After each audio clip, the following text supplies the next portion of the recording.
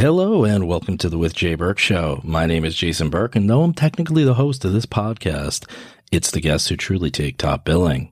This is a place for curious minds who enjoy civil and sometimes meandering conversation. If you appreciate a few laughs or want to come away with new knowledge or a simple understanding of subjects that aren't always easy to break down, then you're the person I want listening to this podcast. In most history books, you'll find the given start date of World War II is September 1st, 1939. That's the date when Hitler invaded Poland after signing the Molotov-Ribbentrop Pact. That was a non-aggression pact between Germany and the Soviets, which allowed them to partition Poland between themselves. A little less than a year before, Neville Chamberlain was applauded for peace in our time, saying, Point is, you're welcome, I guess, because I'm your nuclear deterrent. It's working. We're safe. America is secure. You want my property? You can't have it. But I did you a big favor. I have successfully privatized world peace. What more do you want? Well, that was actually Tony Stark in Iron Man 2, but from what I've been told, if you were in London when Chamberlain said it, came off just like that. So anyway, peace. Well, peace... The truth is that peace is only attainable from the perspective of those who get to remain at peace. Preceding events, however, tell you that peace was never in our grasp. It wasn't even an arm's length away because true peace was never ever in sight. Peace has always been an illusion. Were not the actions and events leading up to this infamous September 1st date in 1939 any kind of indicator? Japan's invasion of Manchuria in 1931, Italy's invasion of Abyssinia in 1935, or the remilitarization of the Rhineland in 1936, the Spanish Civil War the same year. How about the Sudan crisis of 1938? All of these play a factor in that date becoming so significant in history. Maybe we can even look back further.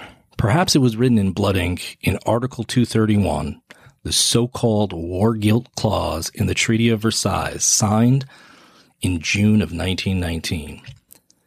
Those same negotiations had a ripple effect on not only paving the way for a nationalist rise of Adolf Hitler and his Nazi party, it also emboldened the Japanese, who had held themselves the disenfranchised and often part of the colonized non-white world at the time. They felt that they had finally held a seat at the table of American and European powers, the expectation being that a new world order would open up and an opportunity to have a principle of racial equality recognized by leading global powers. That was all but squashed by Woodrow Wilson mostly, but the other powers failed to see them equally as well. Japan decided that force would be the only way to secure this type of equality. But before the devastating effects of the Treaty of Versailles could take place, there was the first armistice. In 1918, the Central Powers were faced with an imminent Allied invasion, so the Germans sent a delegation to the Supreme Allied Commander, Marshal Foch. Foch's headquarters were situated in a converted railway carriage in the forests of Campion in northern France. I have no clue if I said that right, but we're going to go with it. The German delegation thought they were there to negotiate. Foch made it abundantly clear to the delegation they were there to sign the armistice, no matter how lopsided its conditions. And on November 11th, 1919, the armistice was signed. 5 years to the day of the murder of Archduke Franz Ferdinand, the very act that officially kicked off World War I. To many Germans, Adolf Hitler included, the signing of the armistice in the forest of Campion was the ultimate betrayal, national humiliation. It meant they lost the war. To the French, it was one of their greatest triumphs. So 22 years later, in June of 1940, after France's embarrassing defeat in the Battle of France, Adolf Hitler specifically chose this location and even had the carriage used in the original armistice taken from a museum as the place where France would sign its surrender. For Hitler, it was the ultimate act of revenge.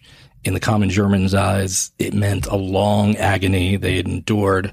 Wasn't for nothing that this was a protracted extension of the First World War and one in which they never lost. But history doesn't stop here. We know the Germans would suffer another defeat.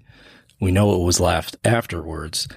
A crippled Europe, an Asian disarray, the atomic bomb, carved up territories in Europe and the Middle East, and two superpowers with opposing views facing off with the fate of the world a nuclear detonation away.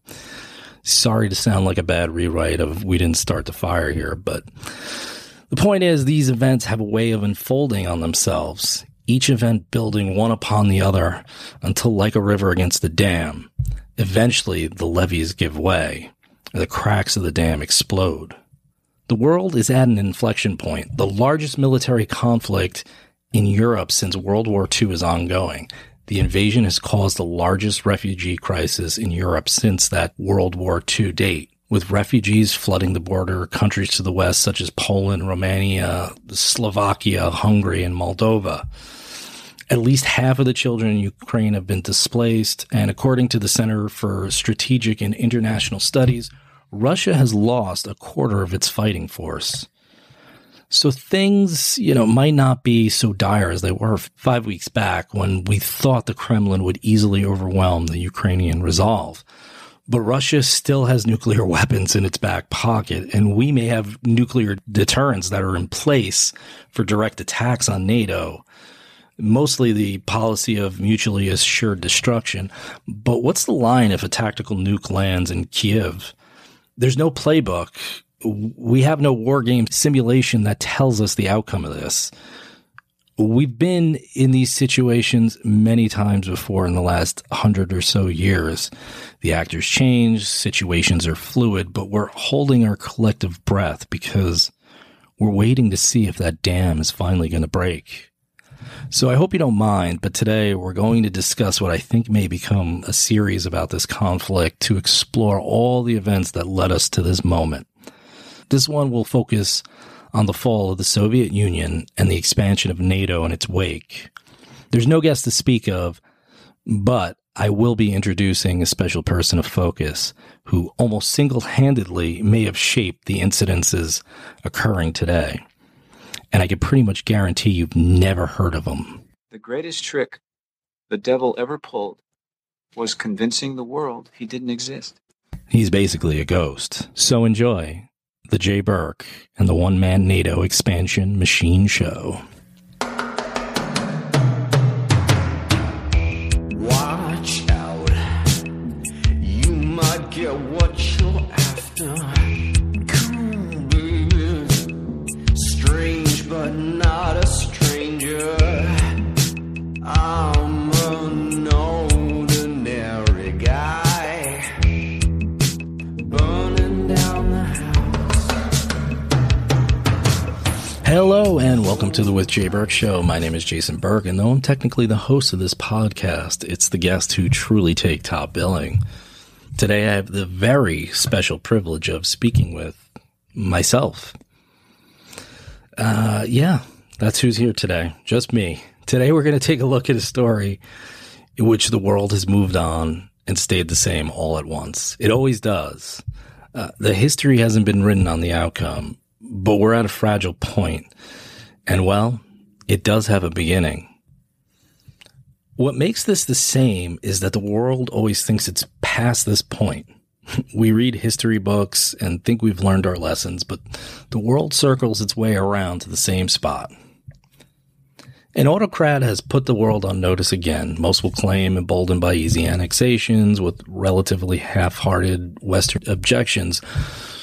But that's the kind of binary thinking that has us closer to a nuclear exchange than we'd like to admit.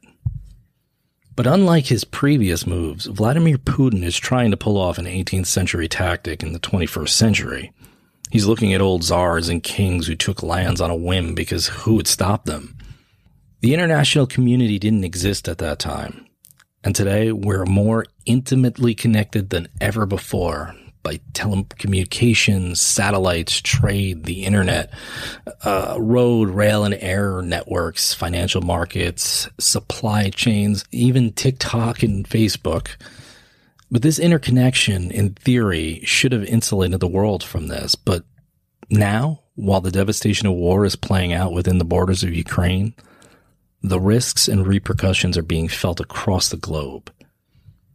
How does this story start? We're going to take a multi-episodic approach as there are so many players in this. But today, we're going to take a look at one actor in particular, the one-man NATO expansion machine. So join me. Take a trip in the Wayback Machine to 1989 or 1990. Come on, Uncle Phil, this is the 90s, man. Man, it's the 90s. It's hammer time. This is the 90s, the 1990s in point of fact. Does your girlfriend have a girlfriend? Hey, it's the 90s. I'm going to try to do this quickly, but there are a bunch of anti-communist protests that swept across Central and Eastern Europe, and especially in East Germany. The Berlin Wall falls in November of 1989, and up comes the question of German reunification. NATO is now a force that appears to have no enemy. So according to historian Mary Surratt in her book called Not 1 Inch, she says there's an exchange in a very early conversation in 1990 between then U.S. Secretary of State James Baker and Soviet leader Mikhail Gorbachev, whose relationship had went from I must break you to I like you a lot. Baker floats this idea of letting Germany reunify in exchange for NATO moving not 1 inch eastward, because the fears of that day when Russia might seize a European territory seem like a purely 20th century nightmare, a fiction of sorts. Gorbachev's like, okay, I'll think about it. But when Baker presented this idea to George H.W. Bush, Papa Bush, well, Bush says, Read my lips.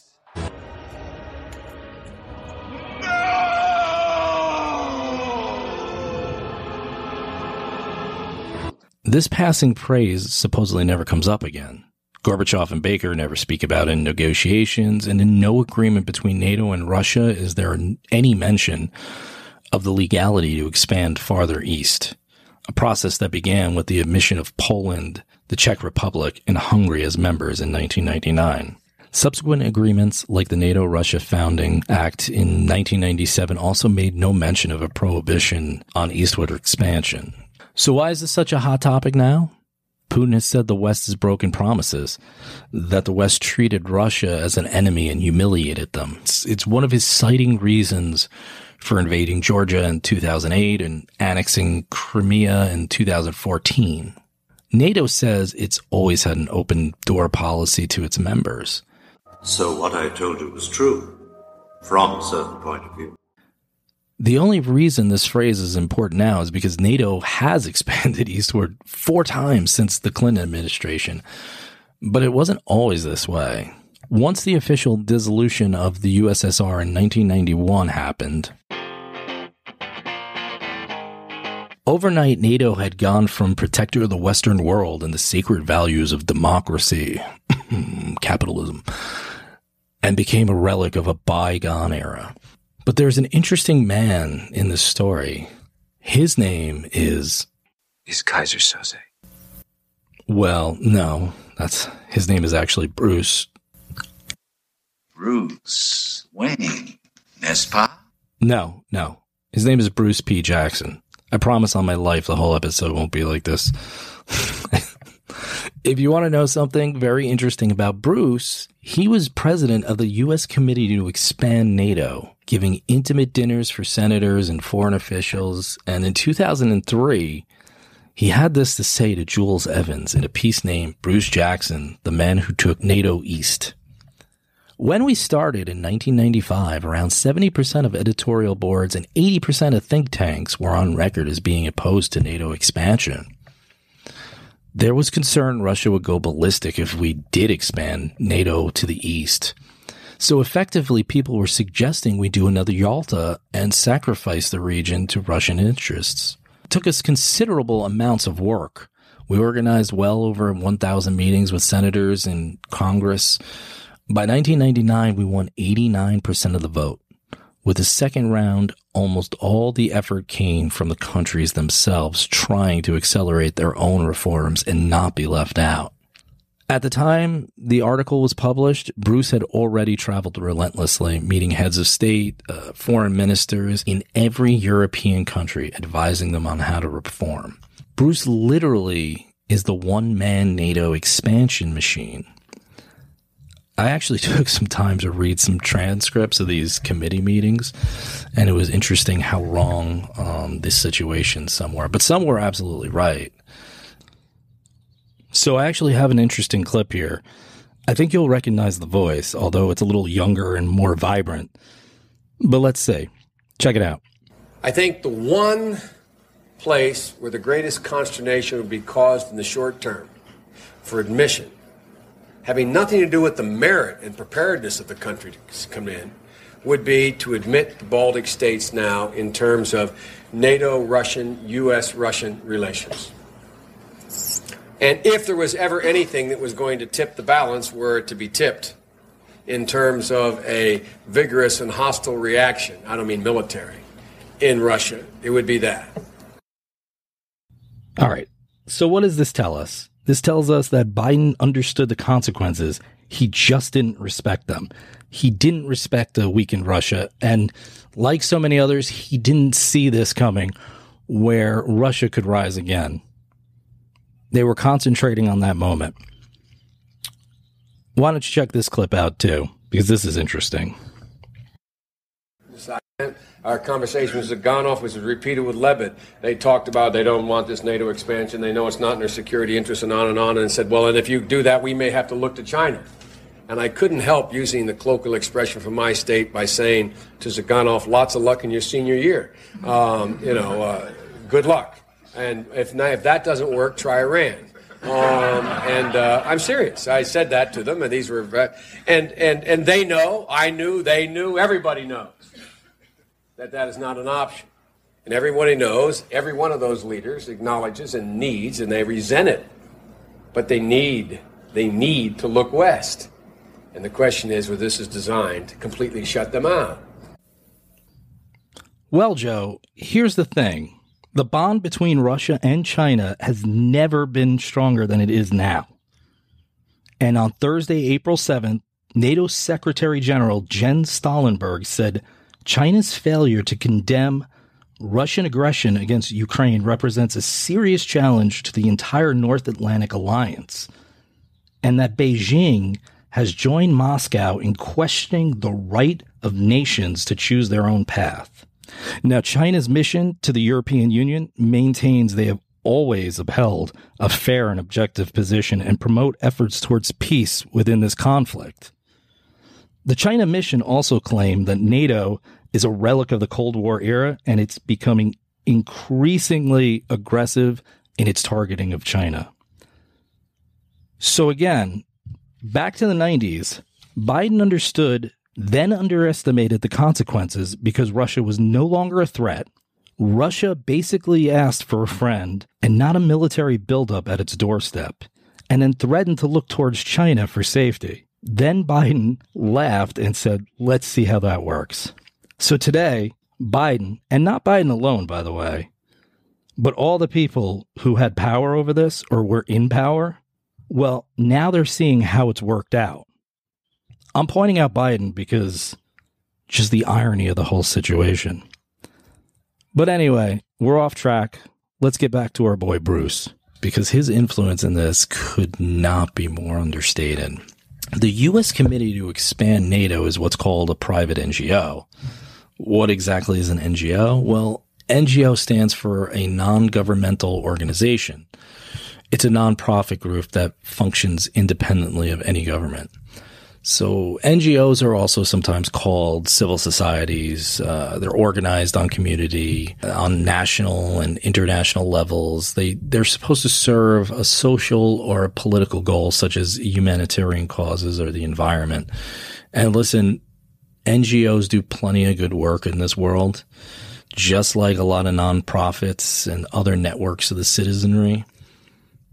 But there are NGOs that can run billion-dollar budgets and rely on a variety of funding sources, from private donations and membership dues to government contributions.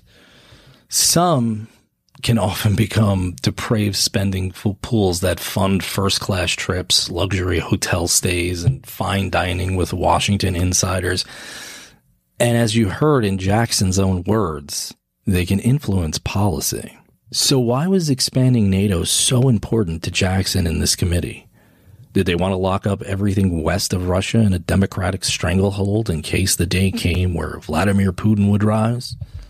Maybe he had a precognizant awareness, a Cassandra moment, a modern-day Winston Churchill who saw the rise of an authoritarian Russia destabilizing the region and democracy. Maybe.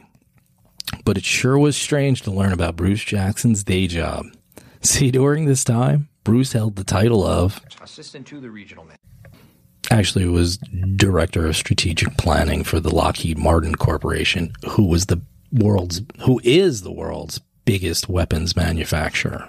But listen, he wasn't alone. According to a New York Times article from June 29th, 1997, named Arms Makers See Bonanza in Selling NATO Expansion, Jeff Gerth and Tom Weiner write, defense contractors are acting like globe-trotting diplomats who encourage the expansion of NATO, which will create a huge market for their wares. Billions of dollars are at stake in the next global arms bazaar.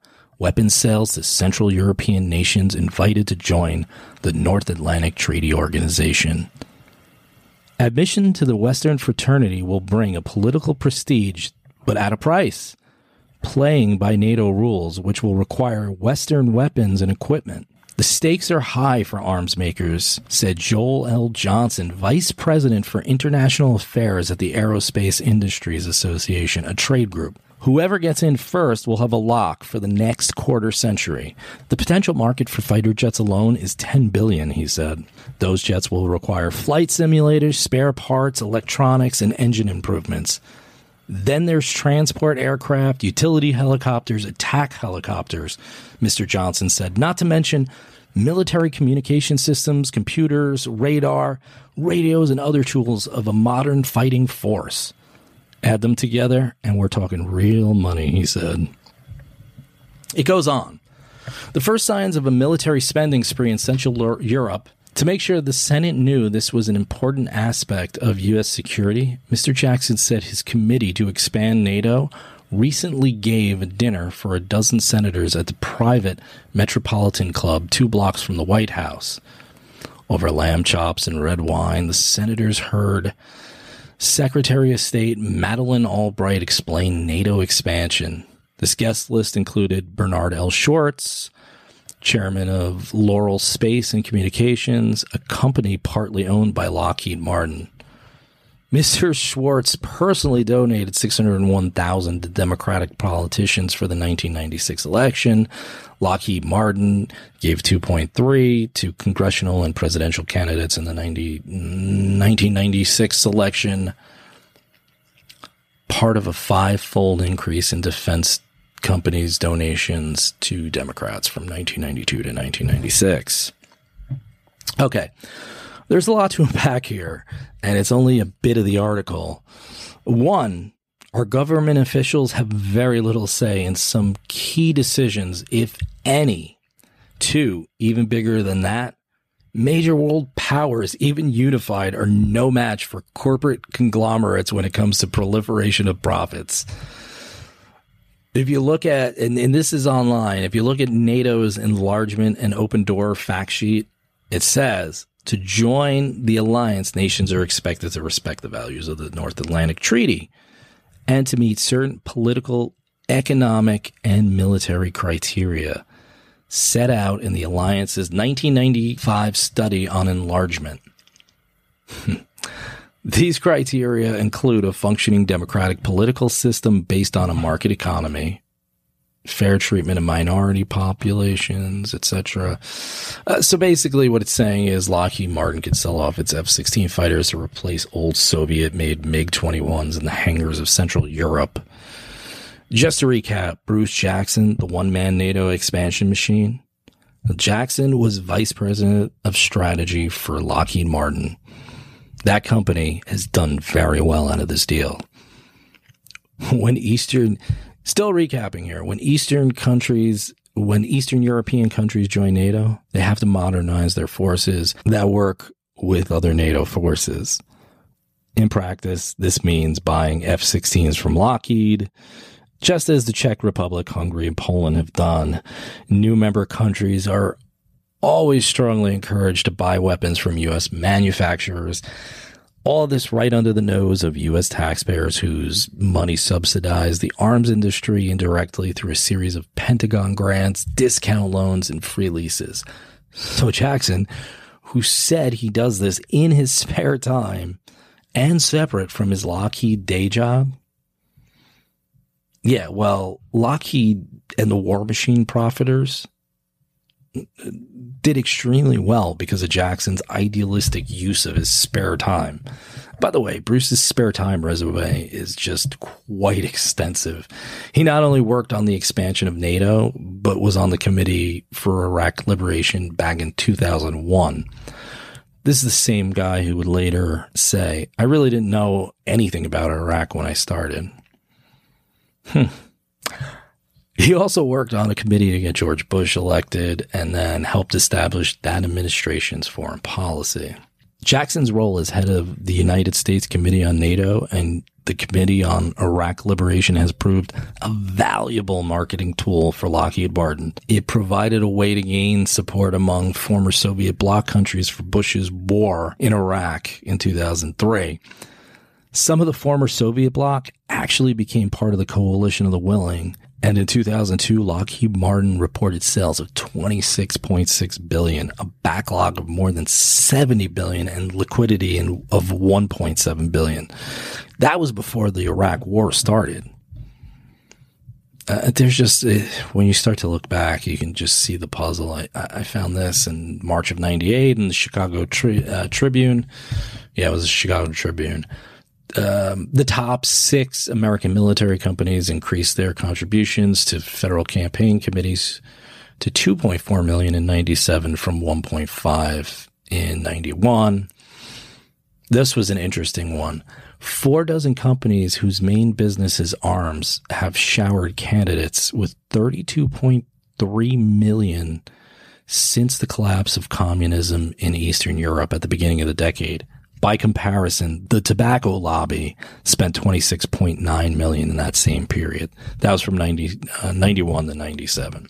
Just to get a grip on how someone like Jackson can get a stranglehold on so many politicians, it's because the politicians themselves are in on the game. See, the arms industry encouraged former government officials to become industry representatives. So over the past 30 years, there's nearly 530 members of the Armed Services and Foreign Relations and Defense Appropriations Committee, or subcommittees, from both congressional houses who left office for jobs as defense company lobbyists.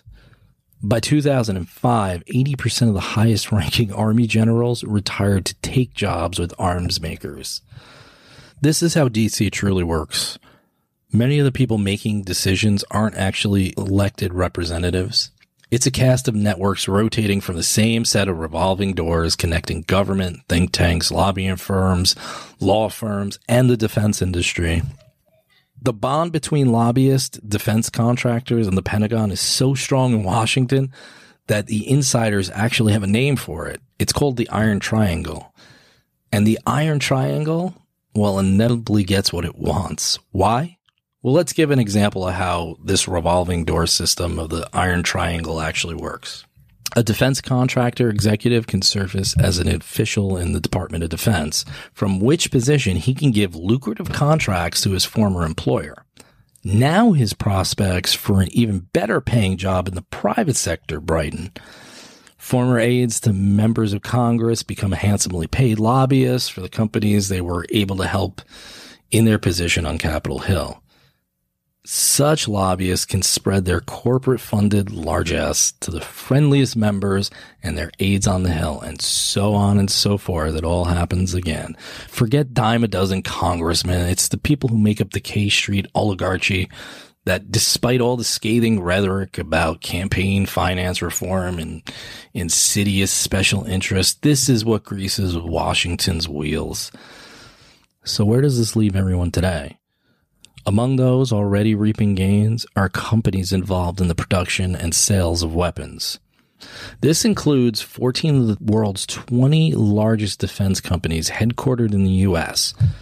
Topping this list are Lockheed Martin, Boeing and Raytheon Technologies. The combined arms sales in 2019 neared $100 billion. On February 24th, the day Russia invaded Ukraine, the Wall Street Journal claimed the stock value of these arms manufacturers soared. Raytheon and Lockheed officials openly told investors the Ukraine conflict was good for business. In a company earnings call issued on January 25th, Raytheon CEO Greg Hayes described how they could benefit from the conflict. Similarly, Lockheed CEO James Taslett told investors the great power competition between the U.S. and Russia over Ukraine bodes more business for the company. See, we're now paying the price for the U.S. foreign policy establishment's myopia and arrogance. It's a strange stance that I grew up with watching neocons and war hawks who praise the founders' visions. You can especially see this in terms of the Constitution being quoted as this living, breathing document, as you've heard in a lot of these Supreme Court matters lately, but they don't espouse to any of the founders' opinions on the matter. I doubt a lot of them have read history books, or they just ignore it. Remember, after Britain and France went to war in 1792, George Washington declared neutrality. He had unanimous support from his cabinet. He decided that the treaty with France of 1778 didn't apply. Washington's farewell address of 1796 explicitly announced the policy of American non-interventionism. He said, "The great rule of conduct for us in regard to foreign nations is in extending our commercial relations. To have with them as little political connection as possible has its own set of primary interests, which to us have none or a very remote relation. Hence, she must be engaged in frequent controversies, the causes of which are essentially foreign to our concerns. Hence, therefore, it must be unwise in us to implicate ourselves by artificial ties in the ordinary vicissitudes of her politics or the ordinary combinations and collisions of her friendships or enmities." In Thomas Jefferson's inaugural address, Jefferson said that one of the essential principles of our government is that peace, commerce, and honest friendship with all nations and entangling alliances with none. The Monroe Doctrine, which many historians interpret as non-interventionist in its intent, it says, "In the wars of the European powers in matters relating to themselves, we have never taken part, nor does it comport. These are weird words, man. Nor does it comport with our policy so to do. It is only when our rights are invaded or seriously menaced that we resent injuries or make preparations for our defense." By the way, he's the most underrated founding father. Just want you to know. Look him up a little bit. But hey, it's not a neocon issue. I mean, Bill Clinton, let's be honest, he's a corporatist Democrat, was involved. Obama's administration tinkered in Ukraine. And Joe Biden, by the way. Joe Biden had a lot to do with that. In 2014, the current president actually boasted about it. I'm not going to get too deep into it, but if you ever get a chance, you should check out Congressional Dish number 248 called Understanding the Enemy. Jennifer Brimley truly does some amazing work on that program. But I'm not sure if any president hastened this thing along more than the president who keeps on giving, George W. Bush, personally inviting Ukraine into NATO in 2008. Actually, he invited, I think, Ukraine and Georgia. I swear to God, this is 43's world and we're all just living in it. Oh, and then there's the Trump elite. All of a sudden, it's all Biden's fault. After they were saying Russia was a nothing burger and you weren't you guys wearing shirts emblazoned with "I'd rather be Russian than a Democrat"? I mean, this dude did Putin every favor he could, withdrawing from the Treaty of the Open Skies. Check it out if you don't know what that is. Oh, and withholding aid in an effort to extort Zelensky's government for dirt on Biden and political opponents. Yeah, I know you don't want to bring that up, but, you know, it is a factor. It is funny to watch the conservative love fest now for Ukraine. and how everything seems to be Biden's fault on this one. And I'm not defending Biden's actions in a lot of senses because, well, you heard some of the clip from Biden himself back in the 90s. But unfortunately for all these conservatives who are now solidly supporting Ukraine and the resistance, well, apparently just a couple of years back, Ukraine was possibly the most corrupt government, as you can hear from these representatives themselves. So what I'm going to play here is Mike McCarthy in January 2020, and then it's going to follow up with Mike McCarthy in March of 2022. These are taxpayer dollars going to another country that people believe there was corruption with the new administration. I think it was the rightful thing to do. Speaking with those in Ukraine and the president himself, he's never asked for American men or women to be in a battle. All he's ever asked for is give us the opportunity to defend ourselves. Don't let us fight with sticks. Provide them the armament earlier to deter Putin from ever making this decision. And now here's Representative Dan Crenshaw of Texas in November of 2019 and his different tune in February 2022. The new president coming in, whether Ukraine had actually cleaned up its corruption. Much better lethal aid for Ukraine over the last decade would have really helped a lot here. Here's Representative Guy Reschenthaler of Pennsylvania in December of 2019 and then March of 2022. Was rightfully skeptical about the Ukrainians. Their country has a history of corruption, and he merely wanted the Europeans to contribute more to a problem in their own backyard. The Ukrainians should be free to join any alliances they choose. The land that the Russians took, both Crimea and the current land, should be given back to Ukraine. That should be starters for any negotiation. I just wish that Biden had that kind of resolve, and I wish that Biden was as resolute in defending freedom as Zelensky is. The president. And finally, we have Representative Steve Scalise of Louisiana in November 2019 and February 2022. That requires that he ensure that corruption is being rooted out before taxpayer money goes to a country like that. There were things that Ukraine was asking for in advance. I mean, look, they slow-walked anti-tank missiles. They still don't have enough of those. What a difference a few years makes. Maybe they just all saw the errors of their ways, you know? Hindsight is 20/20. The about-face these congressmen made was quite astounding. But I guess they were sincere since, you know, there was no quid pro quo. And they must have been just genuinely concerned about U.S. foreign aid going to Ukraine. Because at that time, I guess, that particular country might have been corrupt. And all the other aid that we gave out that we never spoke about all that time, well, I guess they just did really great oversight. That oversight must have been really tight on that aid because nothing is mentioned about all the aid that goes to other countries. But hey, the past is the past, right? Why bring any of that up? It's not like all of that has anything to do with today, right? Listen, President Trump, for all his flaws, well, he did say he was better at the military than anyone else. And I got to tell you, his most recent declaration on how to stop Russia and China, a 2-for-1. Well, this is what he said.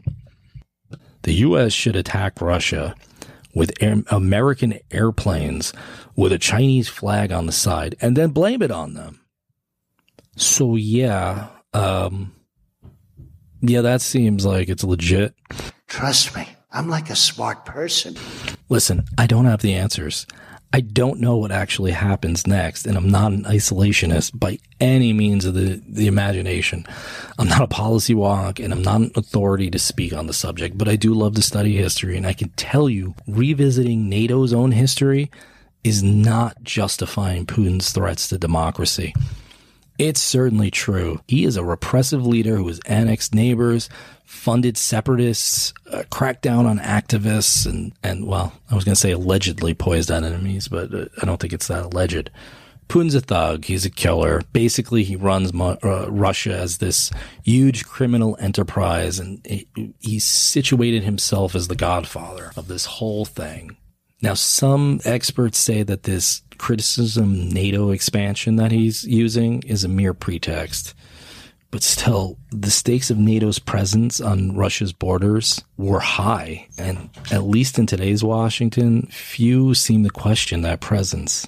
The presence of NATO is needed now because Russia has proven it will be aggressors and that they are dangerous, at least at this point in time. Today, they're an unstable, unfocused, disjointed, and corrupt autocracy. But I can't help but wonder if we have this perpetual self-fulfilling prophecy syndrome. We seem to arm agitators and extremists. We topple governments and lands across the sea with money and weapons and promises, and then the blowback reaches us in the upcoming decades. The biggest players in our system decide to plunder riches from faraway lands because we're told that profits and stock dividends are what makes the world go around. But as communism proved fatal in the 1990s, everyday Russians were in an economic and political oblivion. They did look to us for guidance in a new economic climate, one they had zero experience with. And what that population got was state assets pawned off at bargain prices, vast corruption, disregard for the rule of law, and the loss of a national identity. Maybe if we had engaged Russia more earnestly and sympathetically, and by us I mean the world, perhaps we wouldn't be dealing with a Vladimir Putin. Everyday Russians wouldn't have had to turn to a man who provided stability at the loss of their freedoms. Just like the Allies in 1919 didn't have to create the means for Adolf Hitler. After all, this is about so much more than NATO and Ukraine's possible membership into it. It's been building for 30 years. It's about the future of the European order that was handcrafted after the Soviet fall.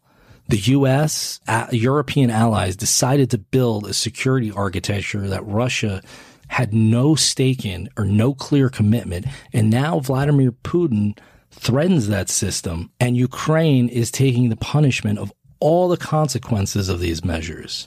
It's not right, but it is the truth. That's why we're here.